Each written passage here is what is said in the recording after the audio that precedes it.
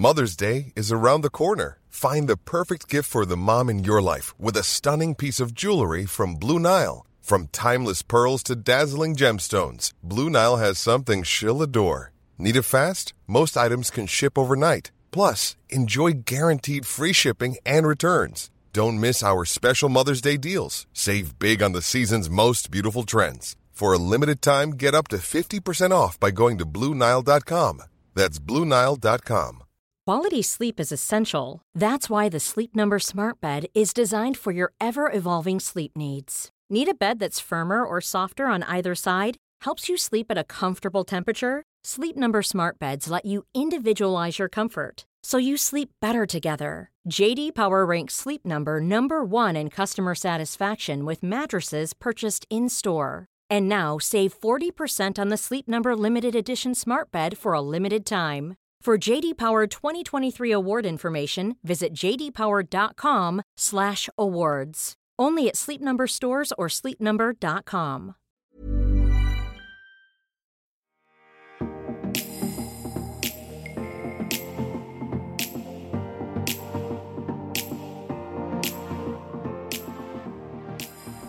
Da det søndag og endelig tid for å stimulere mitt deilige G-punkt.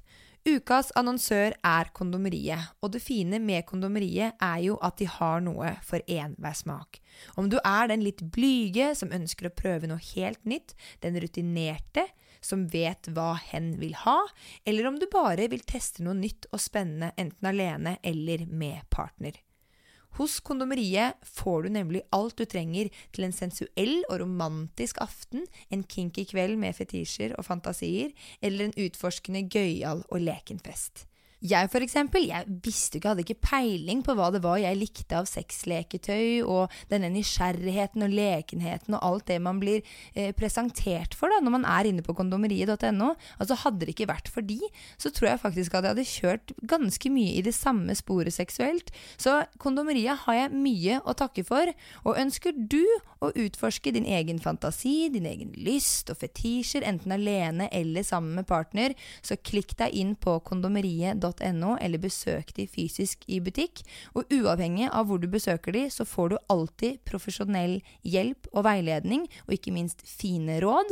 Så ta ansvar for eget liv og underliv, og bare nyt livet.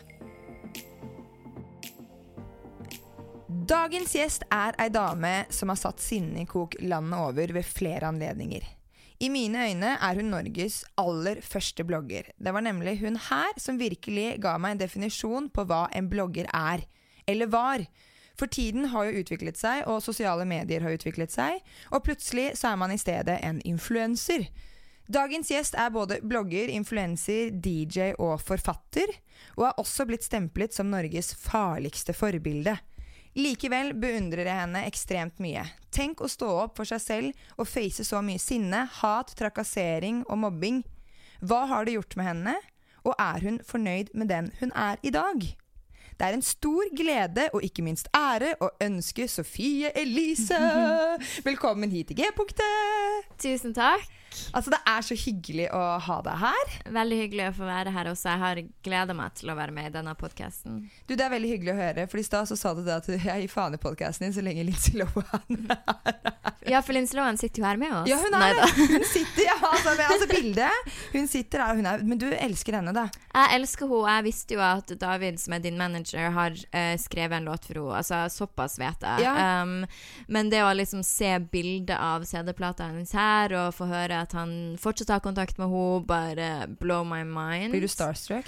Nei, men jeg blir sånn at man føler på at verden ganske liten, og det ikke så langt mellom deg og hvem som helst i verden. Ja. Og hun har alltid vært mitt forbilde og mitt idol, så jeg har et sånn nært forhold til henne som mange har med Britney, kanskje. Ja. Så det føles stort. Men hva det med hun som gjør at hun så bra? Når jeg var liten, så var det bare fordi at jeg var kjempeung når hun ble kjent. Da var jeg vel sånn 8 år gammel eller noe sånt. Ja. Og da var det egentlig bare det at hun var sexy, synes jeg. Og det var vel kanskje første gangen jeg kjente at jeg ble liksom ikke, jeg vet ikke turned on, men det var noen ting liksom. Ja. Og så har hun bare en sånn hun har ikke det lenger nå, men hun hadde en sånn star quality, sånn X-faktor som veldig få har. Ja. Så det var egentlig bare det, og så elsker jeg all musikken hennes etter hvert, og har sett alle filmene, og ja. Herregud. Men jeg må spørre deg, for at som jeg innledningsvis sa, så du liksom den definisjonen jeg har på en blogger. For du var liksom den første bloggeren jeg la merke til når det på en måte ble snakk om bloggere generelt. Hvor gammel var du når du startet å blogge? Jeg hadde akkurat fylt 16 år når jeg startet å blogge, så jeg gikk første året på videregående. Men var det et sånn, tenkte du over at nå skal jeg begynne å blogge for å jobbe med det og tjene penger på det, eller var det bare balla det på seg liksom? Altså, blogging var ikke på den tiden sånn big business sånn som det nå, men jeg visste jo at man kunne få ting sponset, og jeg hadde lest en sånn avisoverskrift om Ida Wulf, som var stor blogger på den tiden, der det stod at hun hadde tjent 10 000 kroner en måned, og da var jeg sånn, wow, det er jo helt sykt.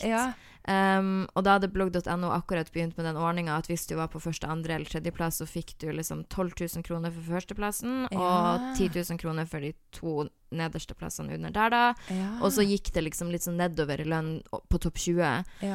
Men det var ikke det med pengene som var motivasjon, så vidt jeg husker. Det virket mer bare som en bonus. Men det var mer det der mer den at jeg følte meg kanskje litt hjemme i den sfæra på internett. Og jeg visste at jeg kunne skrive, det har jeg alltid vært god på. Og jeg visste at jeg hadde en stil som mange syntes var interessant, siden jeg var veldig sånn Barbie-estetikk, og det fantes det ikke så mye av i norske bloggere, det var mer Sverige. Så jeg tror mer jeg tenkte på det som en sånn gøy sånn marketingprosjekt, egentlig. Men det ganske, altså jeg så glad for at det ikke var noen sånn bloggerplattformer oppe og gå når jeg var 16 år, for å si det sånn. Altså hvis jeg hadde vært, altså jeg føler jo at det nå, 16-åringer i dag er jo ikke det samme som når jeg var 16 år, for å si det sånn. Nei, og heller ikke når jeg var 16 år. Nei. Hvordan var 16-åringer når du var 16 år? Den eneste sosiale plattformen man hadde, altså Instagram var ikke en greie når jeg startet blogget, det var heller ikke Snap og egentlig heller ikke YouTube. Så det eneste som fantes var jo blogg. Og der er det jo på en måte også litt begrenset, for du leser andre svenske eller norske blogger, mens nå så får man jo tips og triks fra hele verden, man vet litt mer hvordan man skal oppføre seg, og jeg er veldig takknemlig for at jeg ikke hadde den politisk korrekte viben, at jeg vokste opp i et litt mer sånn fritt internett, om du vil. For jeg synes at det var mye gøyere å bli formet på den måten enn å bare kopiere det alle andre gjør.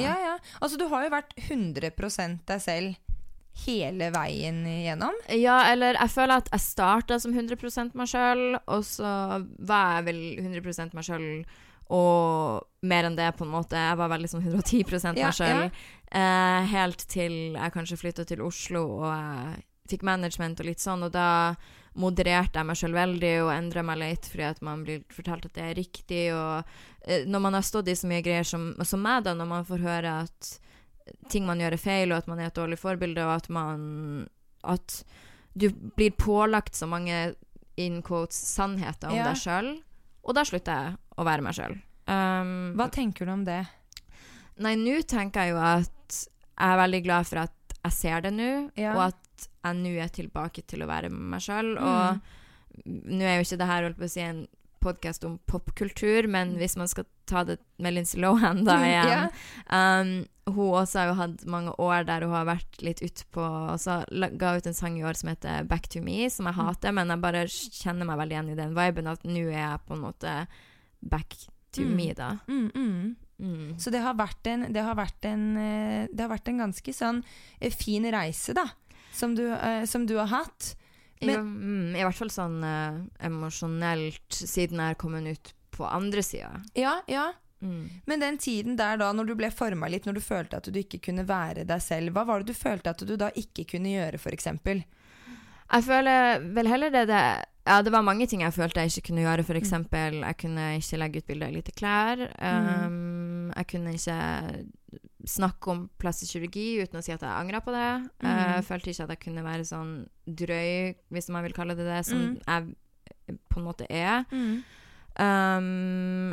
Eller så fri da, som jeg føler at jeg er. Og det med at hvis jeg Altså, det jeg mener når jeg sier at jeg blir pålagt så mange sannheter, det at folk ser at jeg har operert, og så ser de også at jeg var usikker på meg selv, så da kobler folk de sammen og sånn, du usikker på deg selv fordi du har operert, eller du har angst fordi at du bryr deg for mye om utseende, når de egentlig ikke har noe med hverandre å gjøre. Så jeg ble liksom bare veldig forvirret og skjønte ikke til slutt hva mine følelser, hva følelser som folk har sagt at jeg skal ha, liksom. Og ble veldig lost i det da. Ja. Og så tror jeg også at når du fra du såpass ung lever av å fortelle om følelsene dine, så kanskje du overdriver dine egne følelser veldig. Jeg kunne liksom ikke gå gjennom et brudd og bare synes at det helt ok. Man måtte liksom bli lei seg eller ha angst. Eller, så alt ble liksom så forsterket på en negativ måte. Da. Ja. Men hva grunnene til at du har tatt disse operasjonene da? Egentlig så det ikke noe mer komplisert enn at jeg hadde lyst. Sånn, det var på en måte det jeg ville gjøre, og det føltes riktig for meg. Så når jeg har prøvd å liksom pålegge det så mye mening og sånn, så har jeg bare gjort meg selv forvirret, for at det har på en måte ikke vært så stort for meg som det har vært for offentligheten. Men jeg tror nok det ganske mange kvinner der ute og jenter som tenker at jeg kunne ønske jeg kunne gjøre ditt, jeg har lyst til å gjøre datt og hele den biten der, enten det det ene eller andre, om det å ta silikon eller fettsuge mage eller hva det nå måtte være.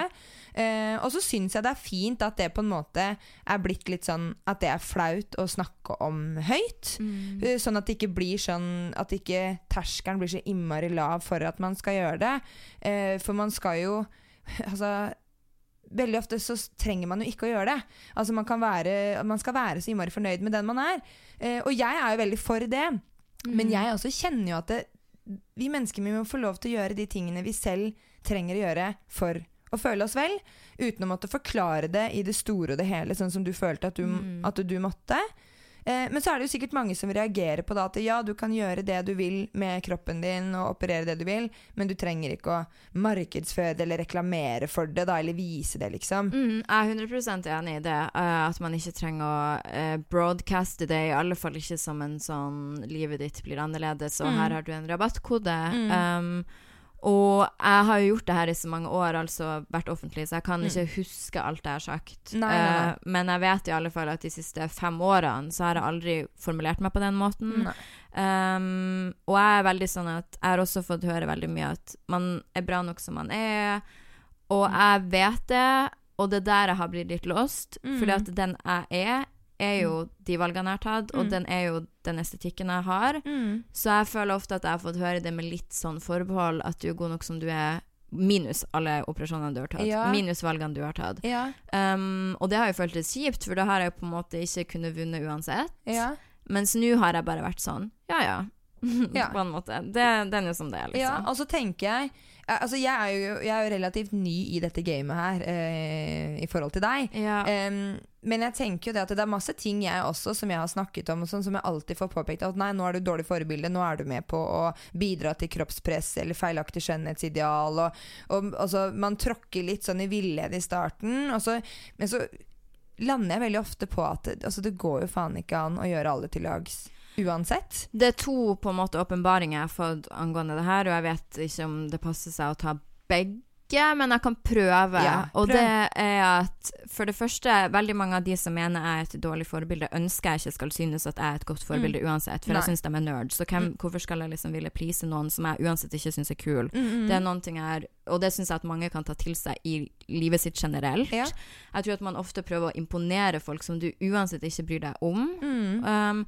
Og det andre at jeg snakket med noen venninner om, og da kom vi inn på sex, hva det som liksom nedverdigende og ikke. For eksempel at noen var sånn, nei, jeg synes at det nedverdigende at menn kommer jenter i ansiktet, så var jeg sånn, men det kommer jo an på jenter som blir kommet i ansiktet, om det degrading for henne eller ikke, noen digger det.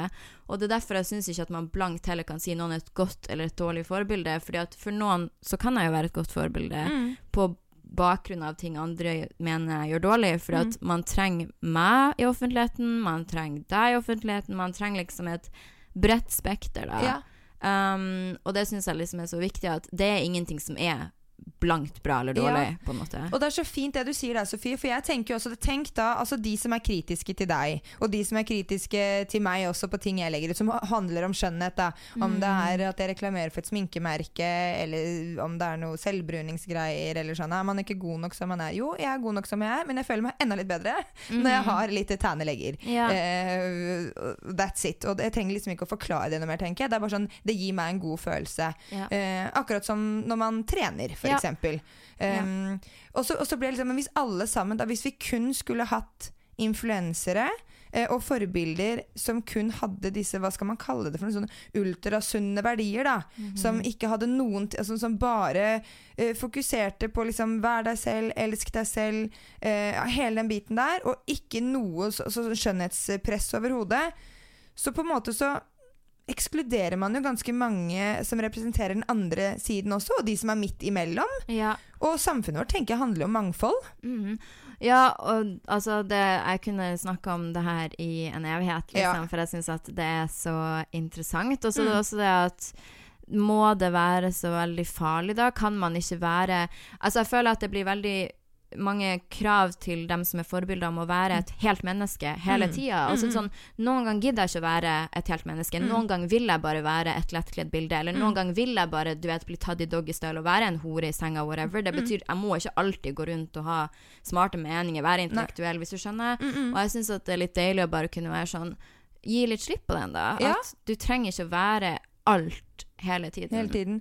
Og det jo ekstremt, altså på tale om som flink pike-syndrom da, og dette krysspresset vi opplever, ikke sant? Du skal være god venninne, du skal være god kollega, du skal være god kjæreste, du skal være god til å trene, du skal være god DJ, forfatter, du skal være et forbilde, altså det enormt mye greier, og noen ganger så det så deilig bare, kan jeg bare få lov til å være meg? Uten at noen skal måtte mene noe om det ene eller det andre. Jeg fortsatt meg, og jeg står fortsatt for de sunne verdiene, selv om jeg velger å gjøre noe annet akkurat i dag, eller gjøre ditt og datt. Men jeg tenker, vi må inn på, du pratet om sæd i fjeset. Og du svarer helt sånn, men... jeg har lyst til å prate litt mer om det, og jeg synes det så fint det du sier om at noen ganger så har jeg bare lyst til å bli tatt i doggystyle og være hore i senga. Og akkurat de tingene her har jeg lyst til å prate litt om da. For du, hva synes du om sæd i trynet? Nei, jeg har ingenting imot det. Nei? Jeg tror nok at jeg definitivt av et barn av pornogenerasjon, hvis man kan si det sånn. Jeg har ikke vokst opp med porno, men jeg har sett på porno fra jeg var veldig ung, og jeg tror at jenter og gutter som har det, får kanskje et litt annet forhold til seksualitet ofte. I alle fall at man får et mer sånn visuelt syn på det. Så jeg har ingenting imot det. Nei, men hvor gammel var du, eller husker du når du liksom på en måte ble introdusert for porno? Ja, kanskje jeg var sånn 12 eller noe. Ja. Var det blad? Var det film? Nei, det var film, og det var av gutter i klassen, så vidt jeg husker, på noe sånn videovake, at de viste, da var det vel noe sånn her sextip fra noen kjendiser, jeg vet ikke om det var Pamela Anderson eller noe sånt. Og det var første gangen jeg så det, og jeg husker at jeg synes at det var selvfølgelig kjempefascinerende, og jeg likte det jo selvfølgelig, og men da tenker jeg, for du har, altså vi alle sammen født med en seksualitet, og når du sier at du som 8 år kjente en liten sånn, du ble i hvert fall veldig sånn betatt av Lindsay Lohan bak her, som henger på veggen, og om det ikke var den der starstruck, men du liksom så opp den, du syntes den var kul, du syntes den var sexy. Jeg synes du hadde store pupper. Ja, ikke sant? Det var et eller annet som bare tiltrakk deg ved henne. Så du har jo vært veldig sånn bevisst på seksualiteten din og det du i hvert fall liker da. Og så får du da pornoen inn, da satt du så sammen med gutta? Nei, de bare viste litt sånn kjapt, og så var alle jentene sånn, nei, æsj, og jeg husker at jeg tenkte det litt også sånn, eller jeg tror jeg bare ble med på hypen, at jeg var litt sånn, æsj, liksom. Men så likte jeg det jo egentlig selvfølgelig, og så ble jeg introdusert. Jeg føler at siden når jeg begynte å være på internett, så fantes det ingen sånn dark web, sånn som det gjør nå. Da kunne du liksom bare skrive Christina Aguilera feil på Google, og så kom det opp som porno og død, hvis du skjønner. Alt var bare der ute. Og så man så jo mye sånn fucka greier i starten. Ja. Jeg føler alle på min alder har sett liksom Two Girls One Cup og One Man One Horse og alle de type tingene der, og Pain Olympics og sånn. Ok, hva var det? Pain Olympics, hva er det? Det er, så vidt jeg husker det, så er det en mann som skjærer ut sine egne ballesteiner eller noe sånt. Nei, kødder du? Ja, for det er visst det verste du kan gjøre da. Og sånne type ting, jeg får jo vondt i meg når vi snakker om det nå, men sånne type ting ble man jo også veldig eksponert for. Så det var så utrolig todelt opp. Det var liksom ingen sånn Pornhub, sånn safe place. Alt var bare sånn, det kunne være helt jævlig, og plutselig kunne det være liksom superunge liksom 12-åringer liksom. Det var bare så mye sjukt da. Så jeg føler at det var både sånn det var litt skummelt, for du visste aldri hva som skjedde, men så var det noen gang det kunne være nice. Ja, og så er det bare fordi man blir jo nysgjerrig på det. Det er liksom litt sånn som med skrekkfilmer, at du vet du blir drittredde, men av en eller annen grunn så trigges du sånn, for det er denne spenninga som trigger deg. Husk den du nevner med den der One Man Horse opplegg-greia. Den gikk jeg aldri inn og kikka på, fordi at jeg visste at jeg kom til å bli forstyrret av det. Jeg tørte aldri å gå inn, men jeg har jo hørt at den er helt det er jo heavy greier. Ja, jeg har aldri gått inn og sett på det av meg selv, men jeg føler at jeg har blitt vist det sånn, av så mange, men, og når jeg selv har sett på porno, så har jeg vært kjempeforsiktig, og til og med nå når jeg er voksen, så er jeg veldig sånn plain Jane der. Jeg er ikke sånn som liker å se på sånne syke ting, sånn hardcore. Og det tror jeg den andre veien unge folk som er vokst opp med porno kan gå, at du må bare ha drøyere hele tiden. Så heldigvis har jeg ikke havnet der. Nei, og jeg må si, for du sa jeg la merke til at du sa at før i tiden så hadde man ikke Pornhub, det der safe place liksom, og så må jeg bare si det, jeg som har skrevet hovedoppgave i porno, at Pornhub det er ikke så safe det heller. Nei. Fordi at det der, du har liksom den der, du har det safe, den der fine altså, husmorspornoen som du kan kalle det, og det er jo ikke husmorsporno, så det som var husmorsporno for 10 år siden og i dag, det er jo 2 vidt forskjellige ting, det er jo blitt ganske mye drøyere, men det ligger altså så mye skittent drit inn på Pornhub. Ja, det har jeg hørt masse om. Så man må jo være forsiktig når man går der også. Ja, og det tenker jeg at både YouPorn og Pornhub, det ble jo YouPorn ble jo lagd som en idé til YouTube. At du kan lage videoer, og så kan du laste det opp, og så kan folk se, og så kan du tjene penger på kliks og hele den biten der. Så det ble liksom pornoverdenens YouTube, rett og slett. Og Pornhub er jo også der, og det som skjer er at de har ikke kontroll på hva som blir lastet opp. Så har du mange forskjellige pornoaktører som lager filmer, og produsenter som lager filmer som blir vist der, og så har du også amatørvideoene som blir lagt ut, og nå, det siste nå er det lå ute nå en video på Pornhub med et spedbarn i bleie som ble misbrukt. Nei, Gud, jeg klarer nesten ikke å høre på det. Og hun var 16 år gammel, hun jenta som fant disse videoene av seg selv da. Og det lå ute i 6 måneder. Ja, nei, det er så sykt. Ja, det er veldig sykt. Og det er liksom en av grunnene til at jeg forstår mennesker som vil se på porno, og man skal ikke skamme seg over å se på porno, men jeg håper etter hvert at det kommer flere hva skal man si for noe, rene pornosider hvor det ikke er noe dritt, for jeg personlig vil ikke støtte opp under i hvert fall YouPorn og Pornhub som på en måte tillater at dette ligger ute. Og jeg må bare si, jeg tenker på vi influensere, og dette vet jo du også ekstremt mye om, vi får så mye dritt for alt vi legger ut, mens Pornhub og YouPorn og disse store pornoindustriene, som da jeg mener er verdens største influenser, som påvirker oss mer enn noe annet, og den yngre generasjonen vår, de bare slipper unna. Ja, absolutt, og det er så bra at du sier det, for jeg har aldri reflektert over det på den måten, så det man eventuelt kan gjøre om man leter etter tryggere måter å se porno på, er for eksempel at man kan kjøpe seg medlemskap på Brazzers, og det er ikke så veldig dyrt. Det skrives jo BRAZZERS, og det da er det bare deres eget produksjonsselskap, det er bare liksom voksne, kjente, godt betalte liksom pornoskuespillere.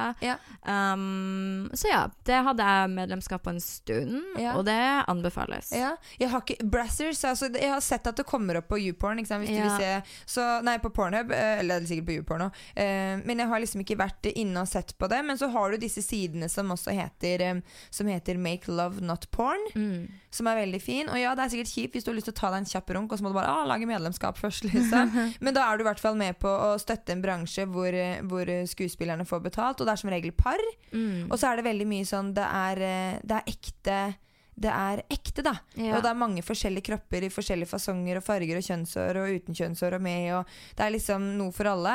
Og så har du Erika Lyst, som pornoregissør, og hun merker at hun filmskaper. Det liksom kunst det hun lager. Ja. Så det sånn, det også ganske...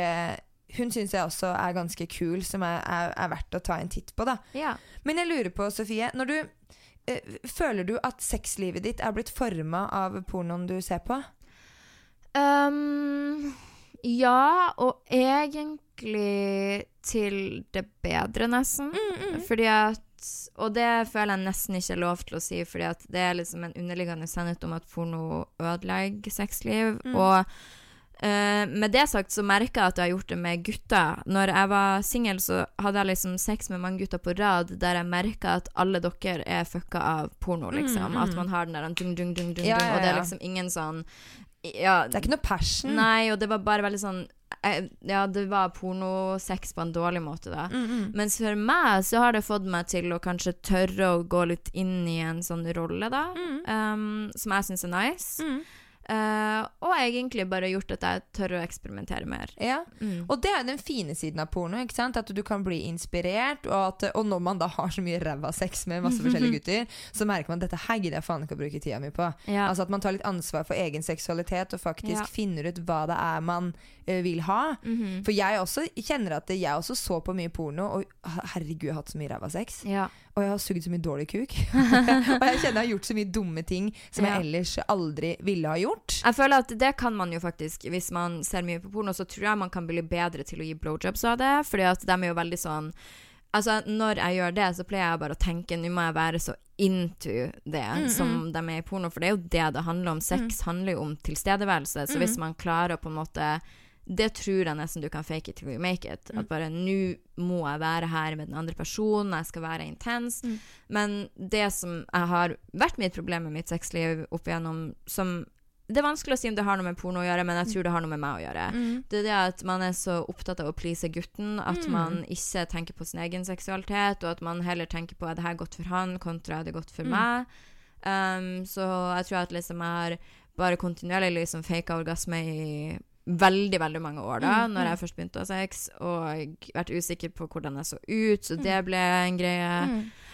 Men så nå når jeg voksen da, og jeg hadde kjæreste I flere år, så det så deilig å bare vite at, ok, nå jeg faktisk over det der. Nå jeg ferdig med å ha dårlig sex, forhåpentligvis. Altså, jeg kan jo bli single igjen, og det kan være dårlig, men nå tar jeg det minste ansvar for meg selv og min egen nytelse, og inkludere partneren min I det.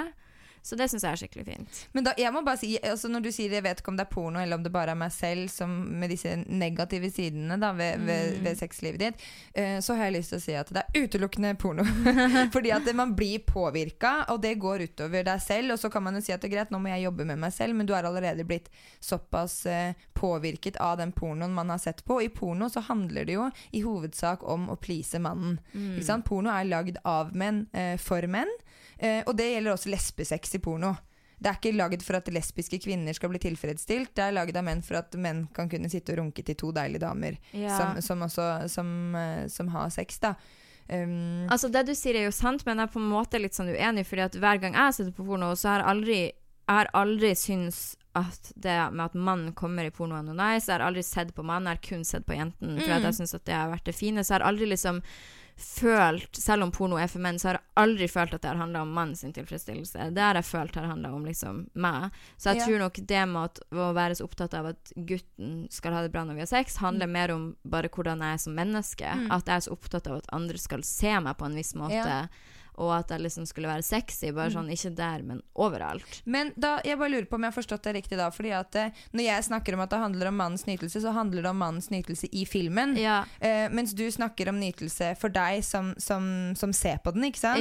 For jeg også har sett på masse porno, og synes at det har vært dritting, og da mest lesbesex da, for jeg synes det nice å se på, jeg synes det fint, det rent, det pent, og jeg synes det flottere å se på kvinner enn den der med gutta som holder på og vrir vrir og vrenger damer i alle retninger. Pluss at menn i porno veldig ofte utrolig stygg. Så jeg vet ikke om det er så. Ja, det jo en ærlig sak, det. Ja. Jeg synes det ligger nok mer jobb i å finne fine damer, og det ser du også i porno, og mye av det som også blir lastet opp, at der kan liksom hvermannsen av mannfolk få seg en sånn skikkelig sånn porno-babes, som på en måte som ikke henger på greip, sånn, altså, den kvinnen vil jo ikke i det vanlige liv sikkert hatt sex med denne mannen. Så når jeg snakker om at det i porno veldig mye handler om mannens nytelse, så snakker jeg ikke om de som mottagere av porno som sitter og nyter det de ser, men i selve filmen så det veldig fokus, altså det selvfølgelig fokus på at kvinnen skal komme, for det deilig å se kvinnen få orgasme og sånn, men det veldig ofte at kvinnen må gjøre ting på mannen for å få mannen til å komme i selve filmen da. Og som du sier, det jo veldig lite passion, det veldig lite foreplay, det veldig lite kyssing og klining og altså sånn sensualitet. Det veldig mye sånn rått, rå sex rett og slett, og som du også nevnte i sted, grensene flyttes jo hele tiden. Ja, og det var det jeg merket også når jeg var single og hadde sex med forskjellige folk, at grensen deres hadde blitt flyttet til det punktet at vanlig sex var ikke bare nice lenger, og det betyr ikke at jeg blir gjort drøye ting med, men jeg merker at de trenger en sånn visuell tilfredsstillelse som umulig å få med vanlig sex, for du vant til å se et så drøy porno liksom, og det tror jeg kan være skikkelig skadelig. Og det vet jeg jo det, for det har jeg opplevd med å ha veldig dårlig sex. Liksom. Men har du noen eksempler på hvordan de grensene blitt? Nei, men for eksempel bare at man kan ha sex med gutter som bare så vant til at man ser på for eksempel porno som compilations, at det veldig mange klipp etter hverandre med mange forskjellige jenter der mye skjer, og så skal du plutselig ha sex med en vanlig person der det på en måte du må være til stede for at det skal være nice, og det liksom ikke 40 forskjellige fitter liksom overalt, og at det kan bli kjedelig for folk liksom. Og det du sier der, Sofie, det jævlig viktig og riktig, fordi at veldig mange gutter, og veldig mange av mine klienter som menn også, de sier det at de fungerer, de får morgenereksjon, de får ereksjon, men sex med partner blir ofte altså da har de på en måte en form for erektil dysfunksjon, altså den blir slapp underveis. Altså jeg elsker partneren min, hun dritfin å se på hele den biten der, og når jeg prater med dem, så kommer det ofte med at han ser mye porno. Og han merker også da at som du sier da, at det blir for kjedelig. Og man setter ikke pris på denne nærheten, sensualiteten og den intimiteten man kan ha med en partner. Og så det jo veldig, altså jeg kan skjønne den røffe, deilige sexen, det der digge knullet, liksom. Det kjempegodt innimellom det også. Men den der slow sex, da. Å bare være til stede her og nå, og ha slow sex, den er ganske fin, og det ser man jo veldig sjelden på porno. Nei, nettopp, fordi at det jo ikke særlig visuelt sånn interessant å se på, kanskje utenfra. Fordi at det handler jo om en connection man føler inn i seg, så den jo vanskelig å filme. Men en ting jeg kan anbefale da, nå jo ikke jeg sexolog, men jeg vet at noen ting som kan funke jo å ikke komme, sånn at du kan på en måte helst da ikke se på porno, men ta på deg selv og stoppe før du kommer, og så holde sånn på lenge, og også ta det med inn i forholdet ditt. For det så vidt jeg har forstått det, og så vidt jeg har erfart, så det en myte at gutter får sånn blue balls, liksom. Du kan gå kjempelenge uten å komme, og det går fint. Du kan gå mange måneder uten å gjøre det, og det skader deg ikke. Tvert imot gjør det at du blir mer sensuell, du får mer energi, du har mer lyst på partneren din. Og når jeg liksom forteller at det ting jeg har gjort og gjør, og så blir folk sånn, herregud, så sykt, og det har aldri klart, og jeg hadde dødd, men det ikke sant, du føler deg mye bedre da. Så. Og det helt riktig, og vi har hatt mye om det på skolen også, når vi har hatt tantrisk yoga og den tantrisk sex. Så gøy. Og der også det mange øvelser som går på at det som du sier, at man skal stoppe, og så skal man gjøre masse sånne kleine pusteøvelser underveis. Ok, du lærer meg. Ja, det kan lære deg, men da må altså, jeg har ikke lov til mine klienter å lære de sånn sett, fordi at da må jeg gå et eget kurs for akkurat det. Men det var, noen av de øvelsene er veldig kleine. Så hadde jeg reist meg opp der med ræva i været og hemorridene mine og slengt meg forover og pustet midt oppi, så tror jeg liksom hele stemningen hadde bare jeg tror den hadde dalt veldig. Men det at man stopper når du kjenner at du kommer, og det må jeg si, for at veldig ofte du et seksuelt vesen, det jeg får inntrykk av.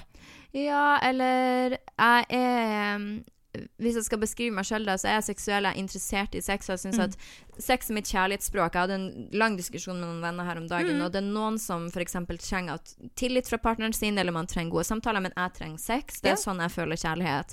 Og sånn sett blir jeg vel et seksuelt vesen. Og så liker jeg å ta nakenbilder. Men meg som person er liksom ikke sånn, du vet det noen som bare har den der sensuelle utstrålingen. Jeg har ikke den. Men det er likevel viktig for meg i mitt liv da. Men du liker å ta nakenbilder. Av deg selv? Ja, og av andre sikkert, men det har jeg aldri fått gjort. Men også sender det til partner, eller bare ha det selv liksom? Ja, eller sånn, jeg tror ikke det er nytt for folk at jeg liker å ta bilder i lite klær. Jeg synes at det er fantastisk, og det er en veldig empowering ting for meg å gjøre. Så sånn sett så kanskje man kan tro ved å se på Instagramen min at hun der sikkert som du vet flørter, liksom out to steal your man, hun skal ut og vise kroppen. Så jeg ikke sånn det hele tatt. Jeg liksom den som minst flørtende sitter bak i liksom et hjørne, du vet sånn. Men der får jeg min sensualitet ut.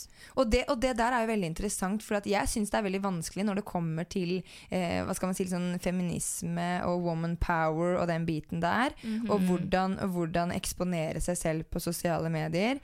Fordi det virker som at kvinner som da har operert seg, og som viser litt denne kvinnekraften, og hvor flott en kvinnekropp kan være, og viser det, de får mer kritikk, fordi at de ser dritdeilige ut, og ofte som en vandrende plakat, mens kvinner, sånn som meg ofte, som da har cellulitter og hengepupper og strekkmerker, vi blir mer hylla når vi viser denne nakne female power-greia. Men greia at jeg synes, det her var noen ting jeg skulle si i sted som jeg glemte av. Og det at jeg synes det så interessant at for eksempel når man snakker om angst jeg har jo slitt mye med angst opp igjennom og depresjon og så videre og den offentlige samtalen dreier seg ofte rundt det, og da det ingen som sier hvis du redd for folkemengder, så det ingen som sier da må du bare slutte å gå ut blant folk, eller du må slutte å fly. Folk sier det her og det her tingene du må jobbe med konkret. Mens med kroppspress så er man sånn, hvis du blir leid av å se en fin kropp på Instagram, så må du bare ikke se på det, du må bort fra det, de må slette bildene, det er feil. Det er en veldig rar approach. Jeg synes heller at man skal approach det på samme måte som angst eller alt annet, at det her føler du, derfor føler du det her verktøyene du kan bruke, men det trenger ikke, du skal ikke bare fjerne alt som vanskelig for deg. Og det var liksom bare så deilig når jeg skjønte det, for jeg tok meg selv i å bare være sånn, sitte og avfølge folk jeg synes var deilig, synes at det var ubehagelig å se fine jenter, så var jeg sånn her har jo ikke jeg lyst til å leve mitt liv. Jeg har lyst til å se på de og tenke nice og kult og bra, og det er liksom å kunne heie på dem, men da trenger man visse verktøy hvis man er sånn usikker.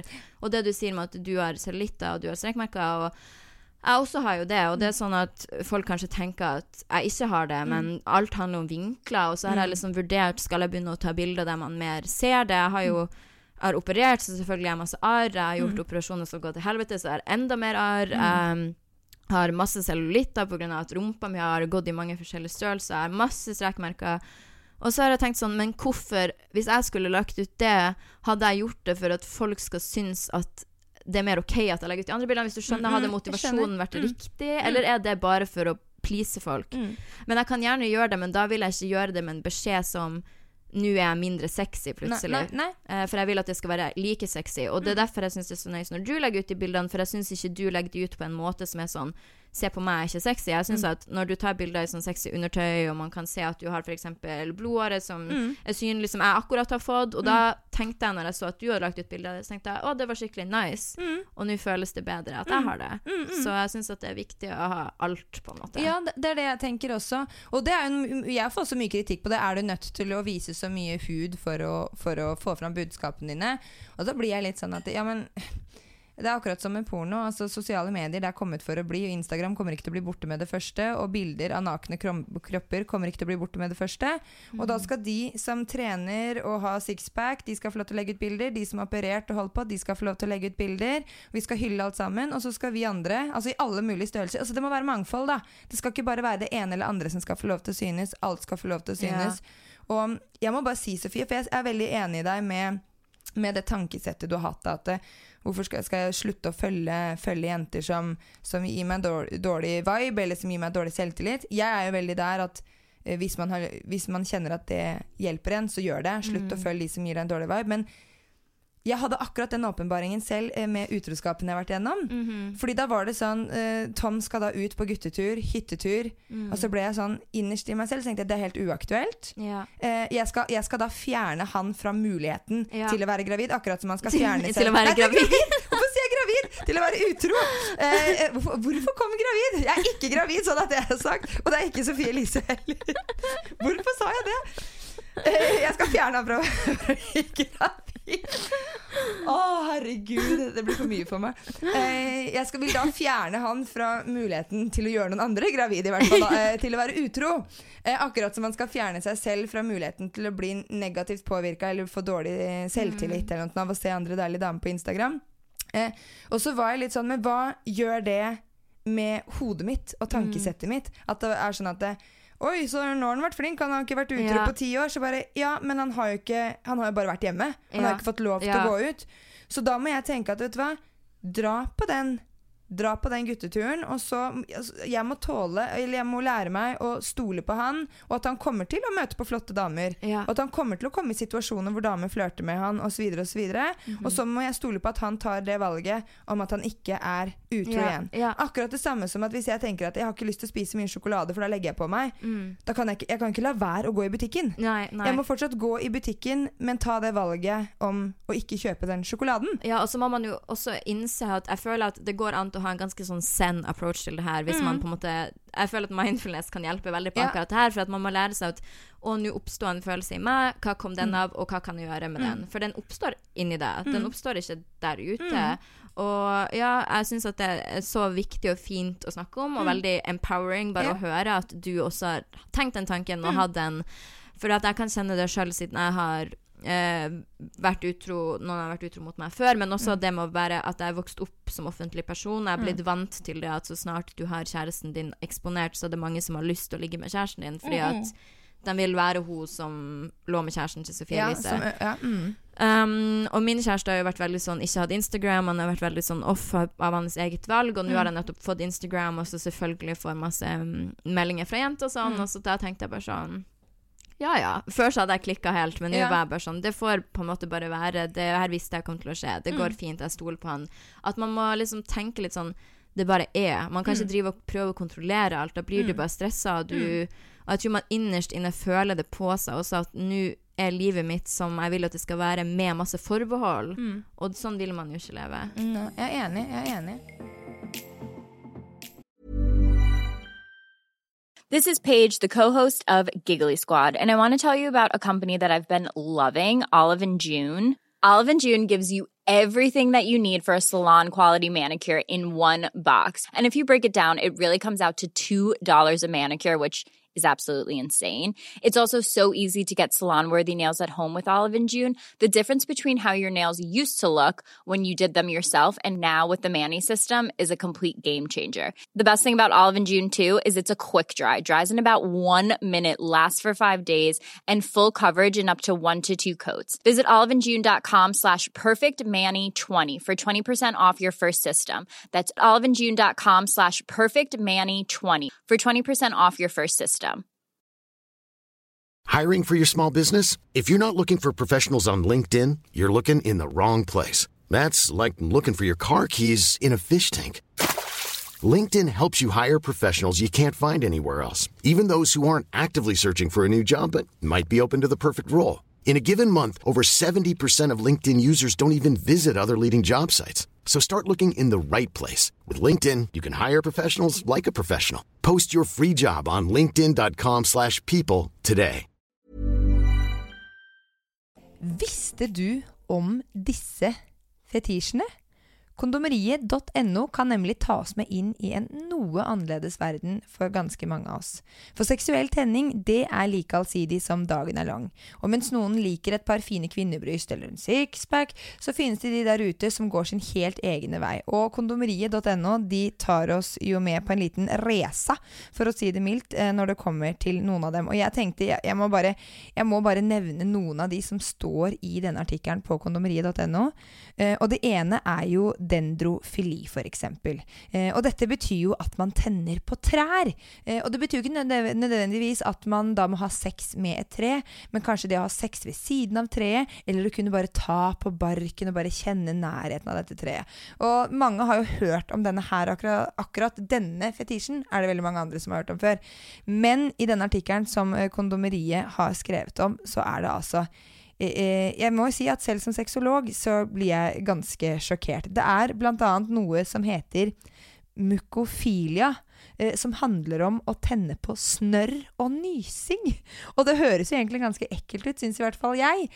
Men når man nyser, så skjer det jo en ganske sånn ukontrollerbar reaksjon. Altså, en nysing jo helt ukontrollerbart. Det som en eksplosjon og en lettelse i etterkant. Og dette kan jo faktisk sammenlignes med en erotisk opplevelse. Og du nysgjerrig på flere av disse fetisjene, både de som kanskje litt mer vanlige, og de som ganske drøye, etter min mening, så klikk deg inn på kondomeriet.no og søk artikler «Visste du om disse fetisjene?»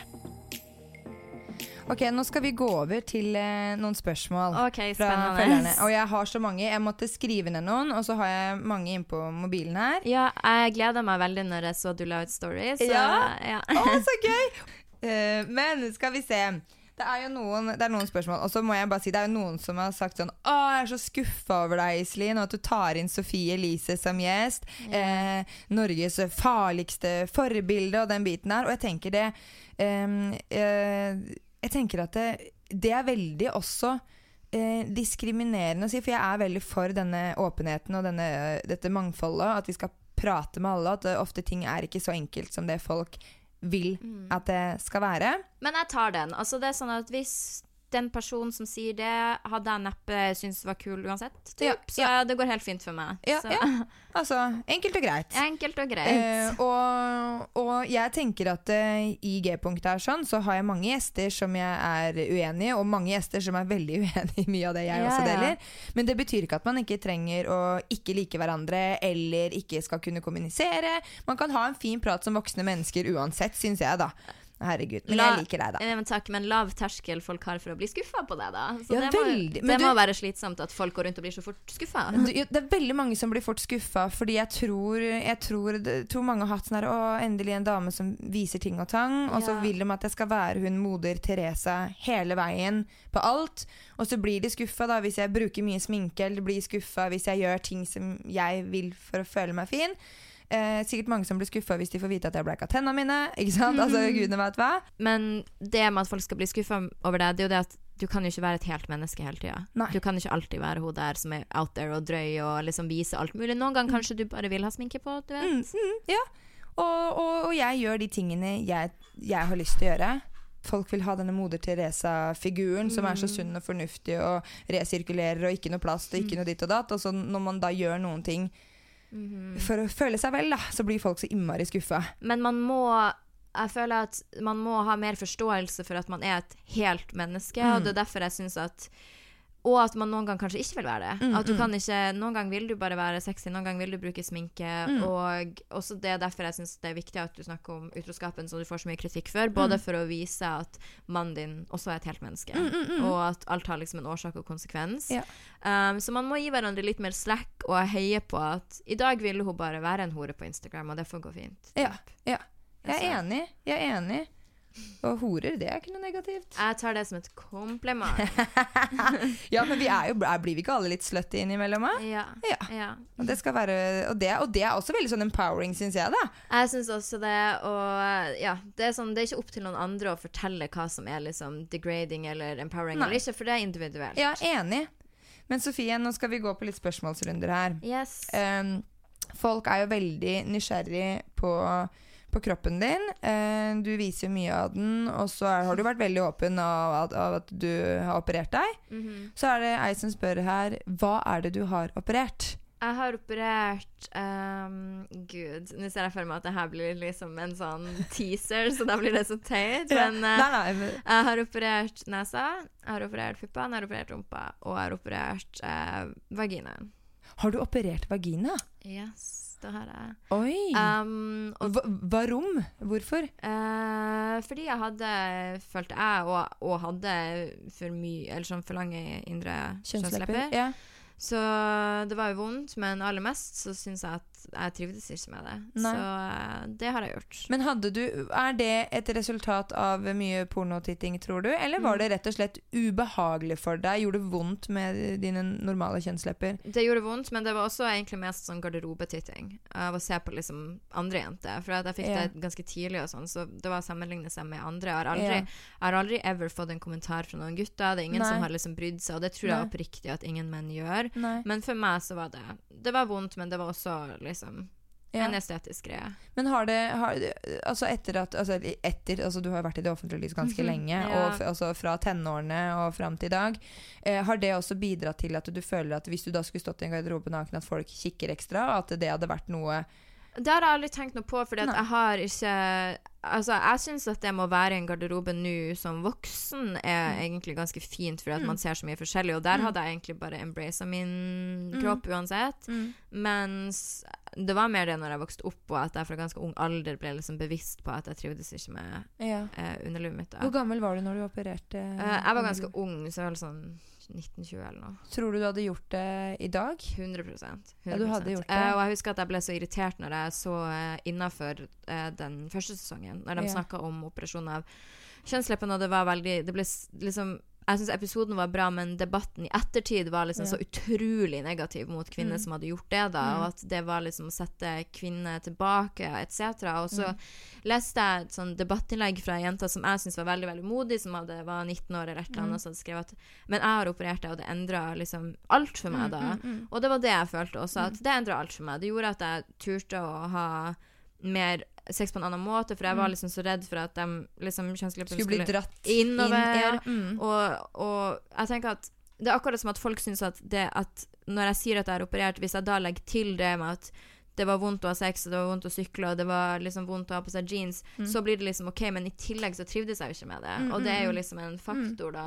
Men det var liksom sånn, jeg kunne få dekket av legen, og det var ikke noe sånn sett en sånn, for jeg viser jo aldri fitta mi til noen, så det var jo for meg selv liksom. Ja, men det er for deg selv, men det tror jeg er ikke egentlig mye av det man gjør med seg selv, enten om det er operasjoner eller å dra til frisøren og fikse hår eller hva det måtte være, trene, hva som helst.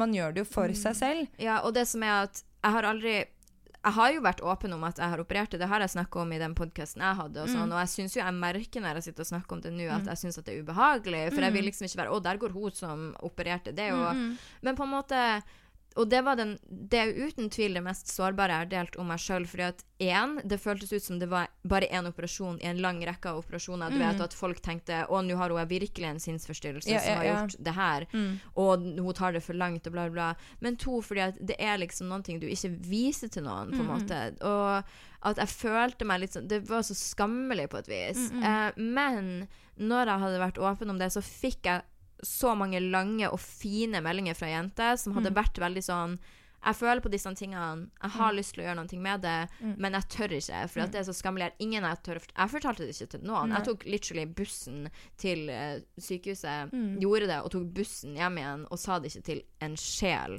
Og før, etter, og jeg hadde kjæreste på det punktet, og han merket det jo ikke, så det var ikke sånn at... Du sa det ikke til han heller? Jeg sa det ikke til han heller, jeg var bare sånn, jeg kan ikke ha sex på lenge. Altså man finner på en årsak, jeg husker ikke helt hva det var jeg sa. Det er bedre å si jeg har kjønnsvorter, så jeg kan ikke ha sex. Ok. Det var vel først noe mensen, og så var det et eller annet, jeg vet ikke. Og så bare, jeg sa det liksom ikke til noen, og det var veldig leit, fordi at det er jo utrolig vondt. Men jeg er glad for at jeg har vært åpen om det, fordi at alle de jentene som skriver til meg om sine tanker om det, svarer og prøver å gi råd, for jeg vet at de har ingen de kan gå til med det. Og da er jeg bare ærlig om at det er uten tvil den vondeste operasjonen jeg har hatt. Det er den mest på en måte ensomme, for det er ikke noen ting du liksom, du er ikke sånn before and after, her ser jeg ut nå, men du får den knekken av at du har gått gjennom liksom et trauma med kroppen din. Og så er det vanskelig å bygge opp igjen og skulle ha sex, og det kommer aldri til å bli, jeg tror at hvis du har liksom lange indre kjønnslepper, så kommer du aldri til å kunne operere deg til liksom en type pornofitte, for at du har liksom gjerne stor klitoris, også, som jeg også har, så du kommer alltid til å ha den der åpne vaginaen, liksom. Og det husker jeg at jeg ble ikke skuffet over, så du må være forberedt på at du kommer aldri til å få den barnet, liksom. Og det er ikke det man skal streve etter, men du skal streve etter å ville være komfortabel i din egen kropp. For det har jeg har også fått en del meldinger. Det var jo noen som har spurt om det, ikke sant? Om operasjonen nedentil. Og det er mange, jeg får også meldinger av mange kvinner som skammer seg over kjønnsleppene sine. Da tenkte jeg skulle benytte meg av anledningen til å si at kjønnslepper, de finnes i alle former og fasonger, og de indre kjønnsleppene, de kan henge langt ut, og altså, det er så forskjellig. Jeg vil anbefale alle å gå inn og sjekke Vulva Gallery på Instagram, for hun har masse fine bilder og tegninger av forskjellige. Og så må vi også tenke på at det er som med ballesteiner. Den ene er ofte litt større og lengre enn den andre, så de henger ujevnt ned. Og alt det visste jeg, og det er liksom også en sånn, jeg har vært inne og sett på det Vulva Gallery også, men jeg fant aldri noen som var som meg, og så selvfølgelig ikke for alle forskjellige, men det på en måte det var aldri noen ting der som gjorde det jeg følte bedre. Og så tenker jeg at jeg har jo hatt sex med jenter, jeg har sett mange forskjellige vaginer, liksom. Jeg vet at alle er forskjellige, men det på en måte, for meg var det veldig, veldig riktig å gjøre. Men jeg tror også at hvis det ikke er, og det var veldig viktig for meg når jeg snakket om det i min podd, som jeg kan si her, at hvis det ikke er liksom dødsviktig for deg, det skal bety alt for deg å gjøre det, for at det er så fuckings vondt, at det skal bety liksom alt. Hvis ikke så er det ikke vits. Og det synes jeg vi skal høre på. Hvis ikke, så er det ikke vits. Og altså, hvis du er misfornøyd med utseendet på vaginaen din fordi den ikke ser ut slik som vaginaer og fitter i pornofilmer, så tenker jeg at det kan du slappe helt av med. Men hvis det går utover livskvaliteten din, og at du ikke tør å ha sex og hele den biten der, så prat med noen som har gått gjennom det samme, tenker jeg. Og så ikke gjør forhastede beslutninger. Men jeg tenker, det var en annen som spurte, nå sa jo du det selv da, at du har hatt lesbesex. Eller man kan jo kalle det lesbesex, eller sex med en jente da, ikke sant? Og jeg er jo, jeg er sånn der, nå har jeg vært sammen med samme kuk i 10 år, og vi har 2 barn, og hele midten her. Og jeg er bare sånn, herregud, det er så mye jeg ikke har opplevd. Men kan du ikke gjøre, sånn kontraspørsmål, kan du ikke gjøre det da? Jo, altså jeg kan jo, nå ønsker jeg å leve i et monogamt forhold, og det gjør samboeren min også, eller han har jo både fått i pose og sekk, så egentlig så kan jo jeg også teste det ut, for jeg tenker at det er en ting jeg har lyst til å teste ut, og som jeg tenker at faen, hvorfor gjorde jeg ikke det når jeg var single, men jeg har faen meg aldri vært single, jeg går jo fra den ene kuken til den andre. Ja, men altså virkelig. Men hvordan var det, hvordan har det vært, hvordan er det å ha sex med en jente kontra med en gutt? En ting er at du kan ikke ha akrylnegler som jeg har nå hvis du skal ha sex med en jente. Nei, hvis du skal fingre liksom. Ja, og det gjør man jo. Og jeg synes jo at å ha sex med en jente er jo noe helt annet. Det er mye mer på en måte tungvint på en måte, for liksom, det er ikke noen ting som bare er en åpenbar ting å gjøre. Nei. Og så er det jo litt sånn mer pressure, for at du vet hva du liker selv, men så er det ikke sikkert at noen andre liker det, og man har ulike underliv og så videre. Men jeg synes at det er fint, og for meg har det vært og er en fin måte å, bare litt sånn egoistisk like seg selv også, typ. Og at jeg, som vi snakker om, jeg har alltid vært veldig fascinert av jenter. Jeg synes at jenter er superfin, og litt sånn som du, jeg tenker at jeg må bare prøve alt, på en måte. Så jeg er veldig glad for at jeg har gjort det. Ja. Men er det noe, når du stilte meg spørsmål om at kan du ikke bare ha det nå, selv om du har et forhold? Og det er det flere som har spurt her også, er dere i et åpent forhold? Vi er ikke et åpent forhold, men jeg føler at liksom det er en sånn ting som jeg tenker er liksom privat. Det er hvordan regler man har seg imellom, typ. Men jeg kan jo i hvert fall si sånn at jeg er ikke sjalu sånn sett, og jeg synes at det er bare gøy å gjøre ting. Ja. Og det kan jeg si at jeg har jo flere klienter, altså både de som lever i monogame forhold, men også de som er polyamorøse, og som lever da i åpne forhold. Og der har det også vært veldig mye sånn da er det ene som har sagt at herregud, jeg har tatt mannen min i å være utro. Og så ble jeg sånn, og da ble jeg veldig fascinert. Jeg tenker, ok, hvorfor utro? Dere har et åpent forhold. Ja. Og da har jeg lært da, opp gjennom tiden nå, hvor mange regler og grenser, og hvor mye kommunikasjon det er mellom par som lever i litt mer polyamorøse forhold. Mye mer tydelige grenser enn det er for oss som lever i monogame. Vi tar det så for gitt. Ja, og så tror jeg også at det er liksom så vanskelig å definere, for at alle har jo sine ulike regler, der det kan for eksempel, det er jo veldig mange som har sånn, jeg synes det er helt greit at kjæresten min ligger med andre jenter, men han vil ikke at jeg skal ligge med menn, og det går helt greit på en måte, mens noen synes ikke det, og så videre. Mens for min del så tror jeg bare at jeg har føler at ok, nå har jeg truffet kjæresten min når jeg var ung, 21, jeg har lyst til å være med han for alltid, men da føler jeg at ja, vi må jeg vet ikke. Ja, men altså, du setter ikke livet ditt på vent, da. Nei. Og at man, og som du sier også, jeg vil være sammen der for resten av livet. Og så tenker jeg at man vet jo aldri hvordan ting er og blir. Det er jo veldig mange som snakker om at de har fantasier og den biten der. Ja. Og veldig trist hvis du da aldri utlever en fantasi fordi du er redd for konsekvensene. Jeg føler at også at man kan komme til et så fint punkt i forholdet sitt også når man bare går inn, og det kanskje du følte litt på også etter utroskapen, ikke at jeg skal legge ord i din munn, men at man kommer til et nytt nivå av forholdet da, der man bare tør å være sårbar og si ting som man ikke trodde man skulle si, dele fantasier, dele usikkerheter, og det er liksom, for jeg føler at noen ganger så, i mange forhold så går man liksom og tipper litt på overflaten, for man setter så utrolig mye bånd på hverandre. Men hvis man bare sier sånn, det her føler jeg, og da må det også være trygt at partneren skal kunne si, når du sier det så blir jeg lei meg, og at man bare er der for hverandre på alle måter. Og du har helt rett i det du sier da. Jeg fikk en liten sånn, jeg ble en annen versjon, en mer selvsikker versjon etter utroskapen, for jeg satte meg selv enda mer øverst og visste så innmari godt hva det var jeg ville ha og hva jeg ikke ville ha, og så tenker jeg også når det kommer til dette her om man skal prøve å leve ut fantasier eller prøve å ha sex med andre forhold eller inkludere andre inn i forholdet, om man vil ha trekant og så videre, så er det viktig at man virkelig har kommunisert sammen, for at baksiden er jo at det kan gå fryktelig ille, at det er sjalusi, at man føler det som et utroskap, for jeg selv har jo hatt en fantasi om, nå skal det få høre her, herregud.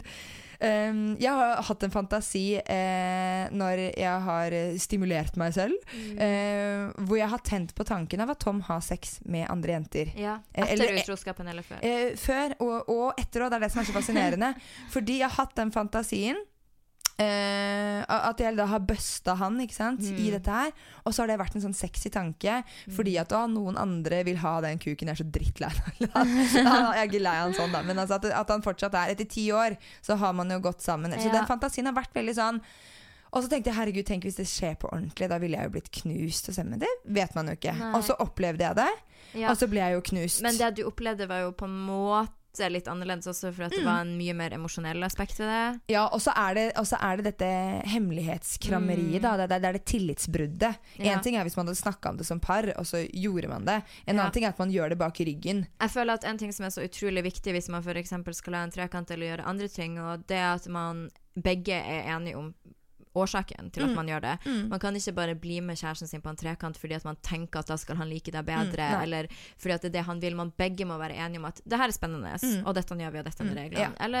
Og det tror jeg gjelder alltid et forhold, og så må man jo bare være forberedt på, altså, for jeg har jo hatt trekant som ikke alt på sin nødvendigvis med Kasper, men jeg har gjort det i mange forhold, og vært med i andre sine forhold. Og jeg føler at det er så viktig da at man på en måte alle er inne i det bare for at det er gøy. Ja, og det er veldig viktig at du sier at man skal aldri være med på sånne type ting, og altså, å være med på fantasien til partneren sin kun for å please partner. Altså. Og så må man tørre å si sånn, og det kan jeg si til min kjæreste nå, sånn, ikke i sånne settinger, men hvis vi snakker om noen ting, og så kan han si noen ting, han kan si om noen ting som har skjedd tidligere, hans tidligere forhold, eller ting han har opplevd, eller sånn, så kan jeg være sånn, oi, nå når du sa det, så fikk jeg vondt i magen. Og da kan man bare være sånn, ok, og så prater man om det, i stedet for at jeg bare skal bli passiv og aggressiv. Ja, enig. Og vi har det begge veier, sånn at hvis jeg sier for eksempel en situasjon vi hadde der jeg sa sånn, så holdt jeg på med han fyren, og han holdt på med venninna av meg, og venninna av meg, og det var så var han sånn, oi, det der var vondt å høre.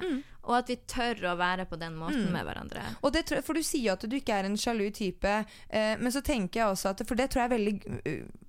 at det er veldig mange som ikke tør å være ærlige med nettopp de vonde stikkene de får i magen sin. Ja, for rettelse. Jeg er en sjalu type, men jeg står veldig i det. Sånn, jeg klandrer ikke han for det. Og jeg på en måte synes det er litt nice å være sjalu, sånn som det du sa om at du liksom fantaserte om det. Jeg synes også det er nice. Og tanken på at noen, sånn som når han får meldinger fra jenter på Instagram og sånn, så tenker jeg på en måte blir jeg sur, for jeg vet at intensjonen til de jentene er dårlig, men så liker jeg det også, for jeg liker at andre synes at han er attraktiv. Så jeg føler at jeg velger å heller gå inn i den at jeg liker det, for andre synes at han er attraktiv, og blir på en måte glad enn sur. Og det er det, og jeg kan også bli glad når andre gir samboeren min oppmerksomhet, fordi at de synes han er en kjekk, fin, jovial type, men så blir jeg enda mer tent og kåt på han hvis han viser seg å være helt jævlig stødig og bare, ikke sant? Nettopp, og det er jo det som har vært med oss da, og den utroskapshistorien vår, at han har ikke vært den stødige, og da har det vært et problem for meg, for det finnes jo ikke noe mer stødig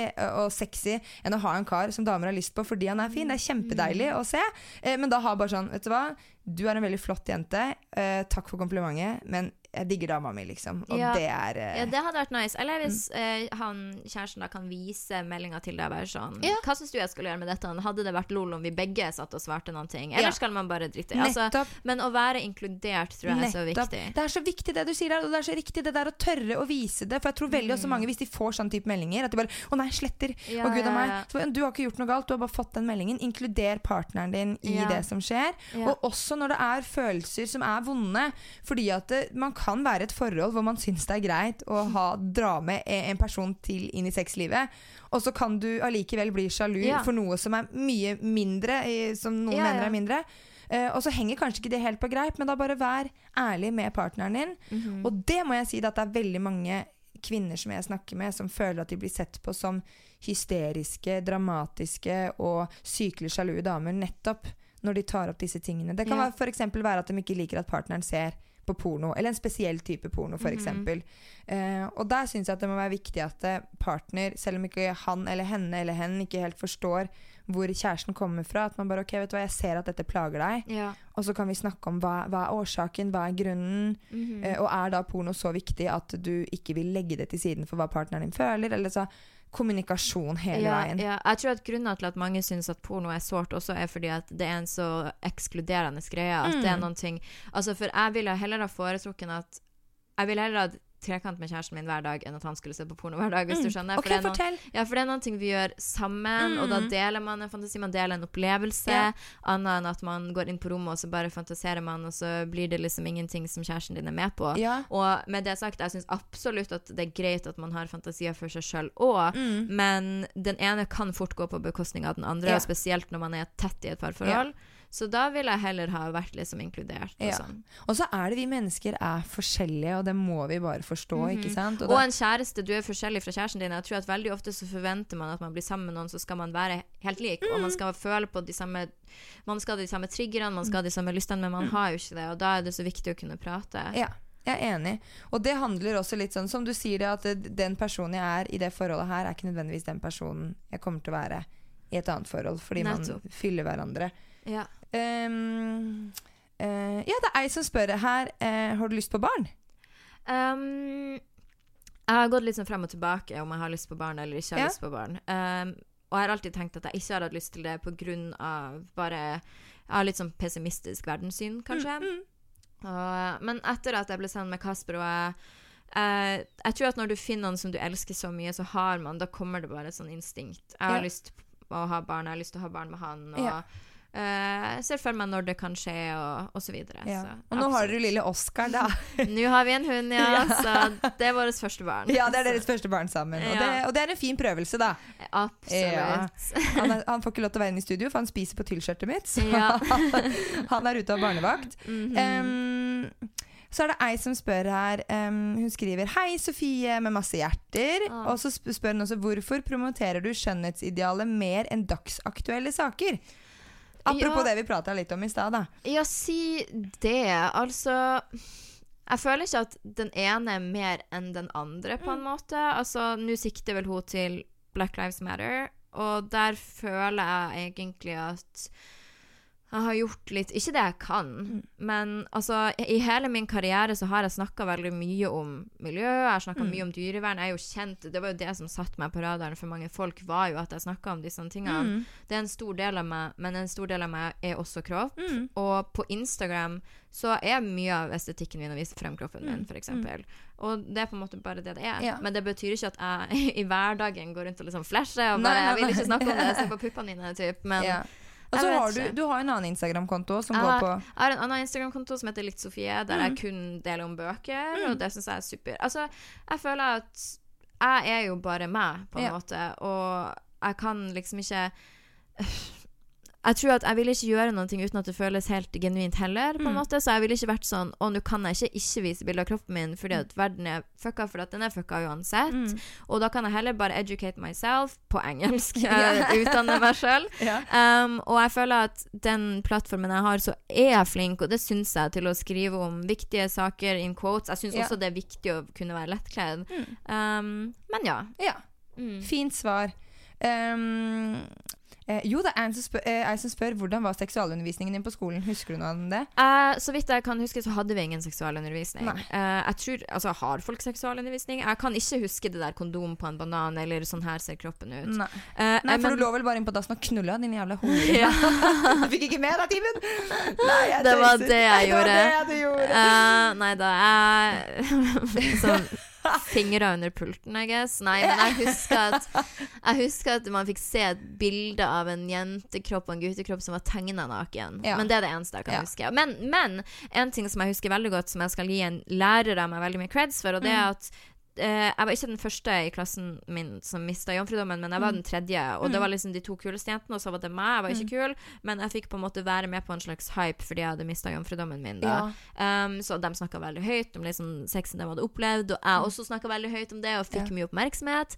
Og da husker jeg at kontaktlæreren vår, som var en veldig sånn, han var en veldig kul fyr, men han var liksom nærmere 50, og han var litt sånn nerd, og vi alle likte han skikkelig godt. Han var veldig sånn ironisk og sarkastisk, men da tok han oss ut på gangen hos 3 jentene, og så sa han sånn, og jeg kunne bare se at det var vanskelig for han å si, men han sa sånn, det jeg skal si til dere nå er liksom viktig å være så snill å høre på det, men dere må kjenne deres egen kropp, dere må kunne på en måte ta på dere selv, før dere kan begynne å ha sex sånn som dere snakker nå, liksom. Før noen andre skal begynne å ta på den. Ja, for han bare sånn, for hvis ikke så kommer dere til liksom ikke, dere kommer til å havne inn på et spor som ikke er bra for dere. Og vi alle var sånn, og liksom fniste. Men Gud, for en fantastisk lærer. Ja, og jeg husker at jeg bare ble sånn, altså selv om jeg liksom fniste, fordi at jeg ble, man gjør det de andre kule gjør, så husker jeg det jo fortsatt, og jeg husker at det der var et godt råd, og at det var så vanskelig for han å si, og jeg kommer alltid til å huske at han sa det. Så. Du, det er så riktig og så viktig, og det er det jeg tror, ikke sant? Sånn, seksualundervisningen har vært så diffus, den er litt bedre i dag enn det den var den gang. Fortsatt har vi mye å lære. Jeg har reist rundt på skoler og holdt foredrag hvor elevene har sagt at vi har hatt seksualundervisning, dette blir ikke noe nytt, og når jeg er ferdig så sier de, oi shit, vi har ikke hatt i nærheten av seksualundervisning likevel. Og det mange, altså generasjon porno, de lærer jo om sex via porno, og det kan jo på en måte være fint på mange måter, men allikevel det er veldig lite intimitet, lite kjærlighet, lite kyssing, veldig lite fokus på hvordan tilfredsstille en kvinne.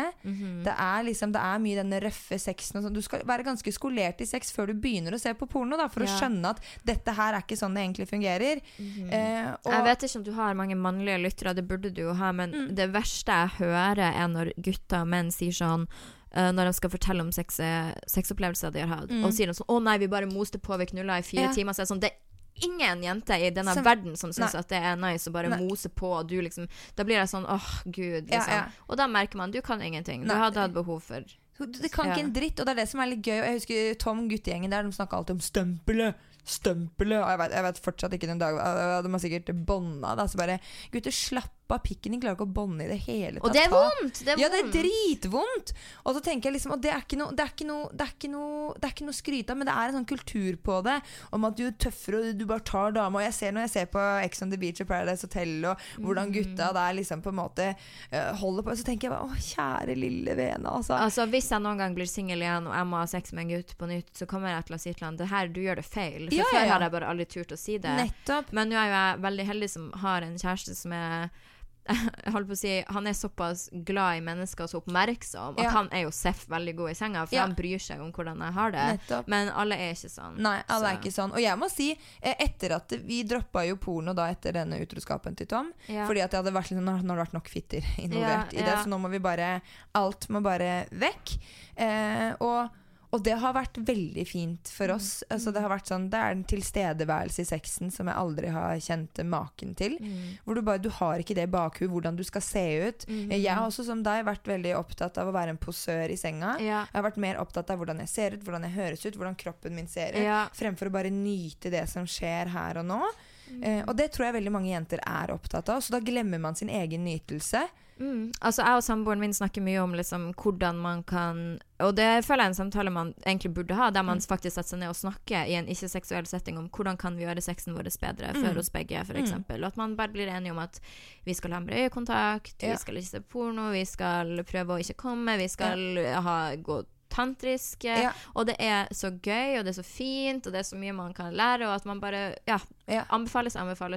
Ja, det fine tips, og nå skal jeg gå videre til, nå skal vi se, du har snakket litt om det. Det var spesielt I den operasjonen mellom beina, at du fikk bedre selvtillit I senga etter operasjonen. Det har du jo svart på, at du fikk. Jeg tenkte jo jeg tenkte jeg skal høre når du, det jeg som lurer på det selv. Okay.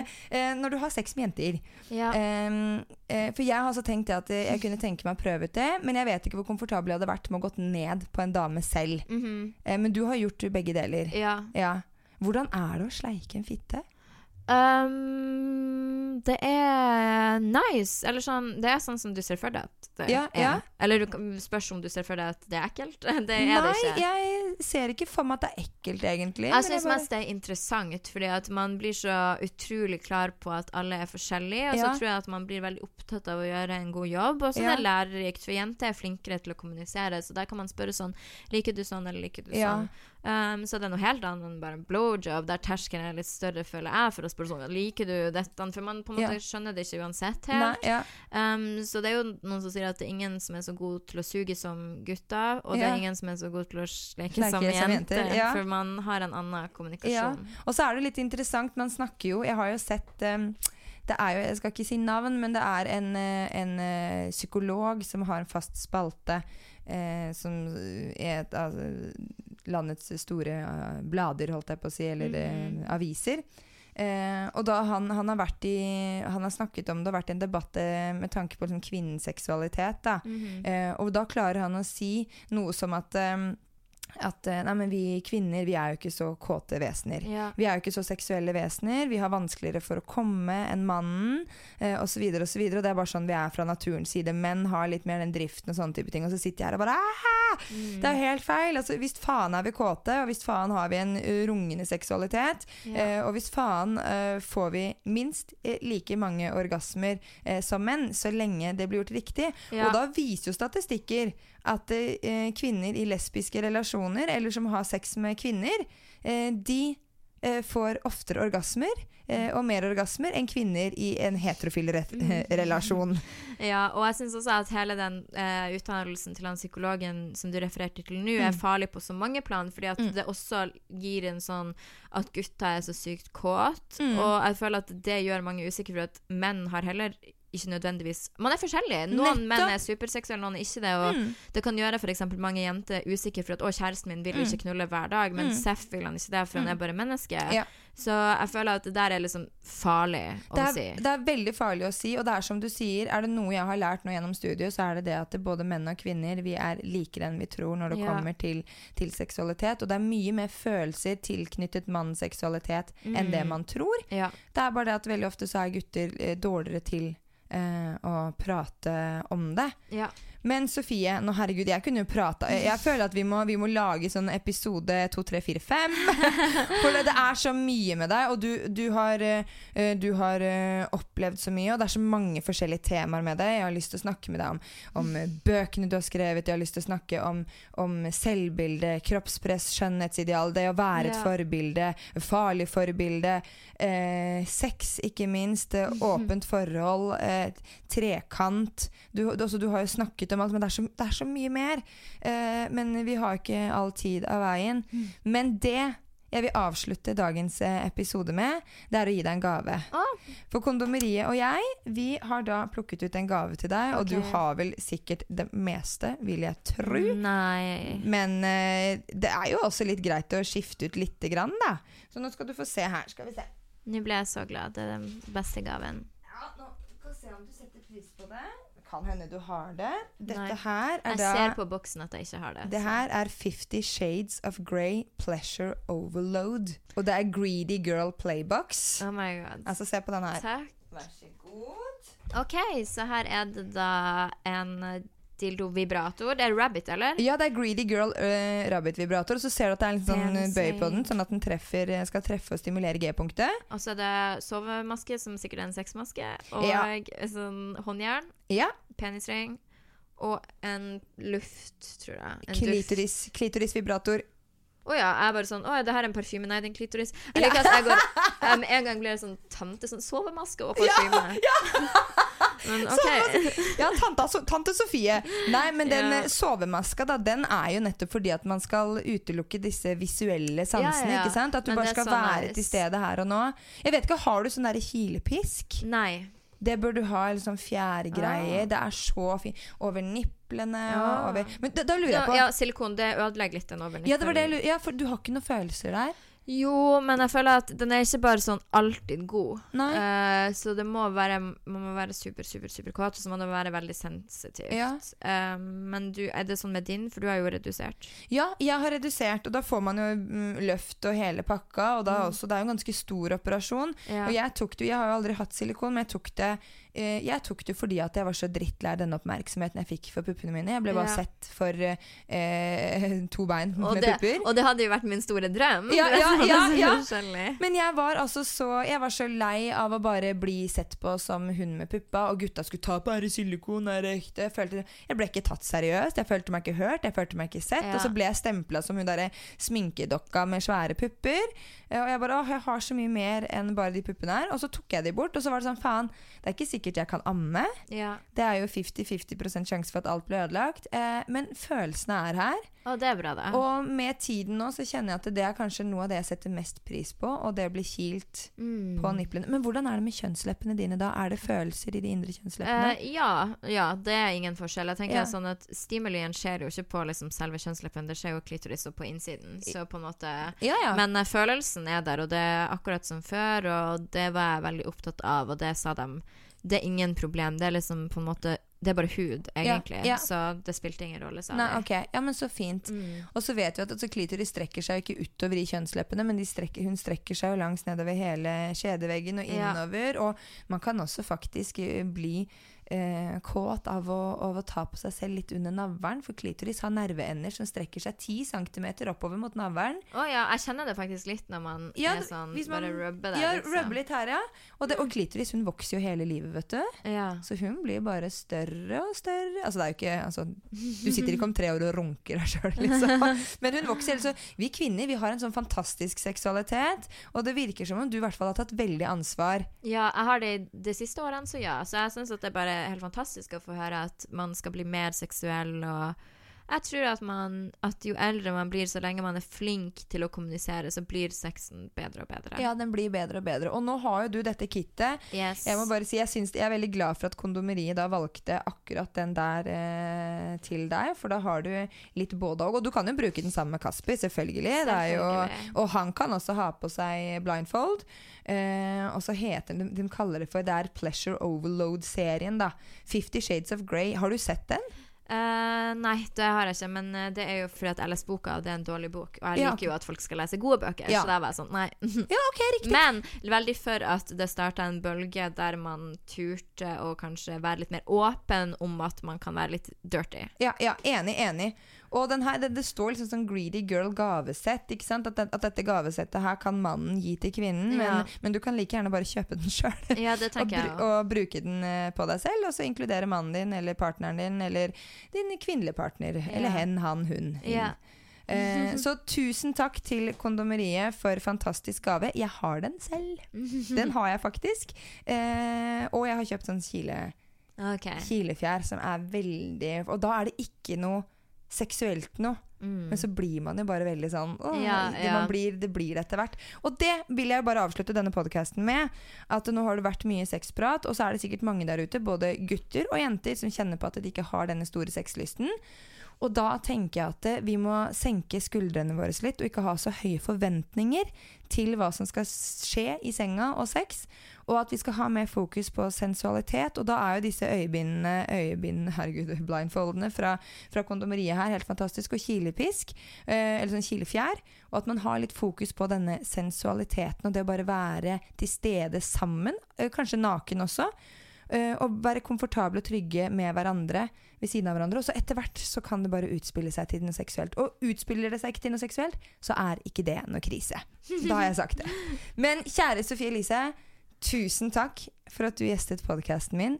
Ja, tusen takk for at jeg fikk komme. Det har vært veldig gøy. Ja, vet du hva? Og jeg håper, har du tenkt å starte opp igjen med din egen podcast, eller? Vi får se. Hvis tida blir riktig, så kanskje. Kanskje jeg skal ha en podcast der jeg bare snakker om sånn Lindsay Lohan og de der. Det hadde jeg elsket. Ja, inviterer du meg, så kommer jeg. Og så, nå jeg blitt inspirert til å ha lesbesex. Sorry Tom, unnskyld. Men takk for i dag, og så ses vi jo igjen. Vi gjør vi ikke det? Jo, det gjør vi. Ha det bra!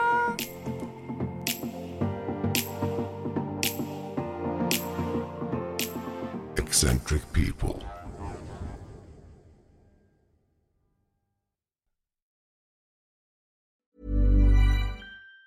Even on a budget, quality is non-negotiable. That's why Quince is the place to score high-end essentials at 50 to 80% less than similar brands. Get your hands on buttery soft cashmere sweaters from just $60, Italian leather jackets, and so much more. And the best part about Quince, they exclusively partner with factories committed to safe, ethical, and responsible manufacturing. Elevate your style without the elevated price tag with Quince. Go to quince.com/upgrade for free shipping and 365-day returns.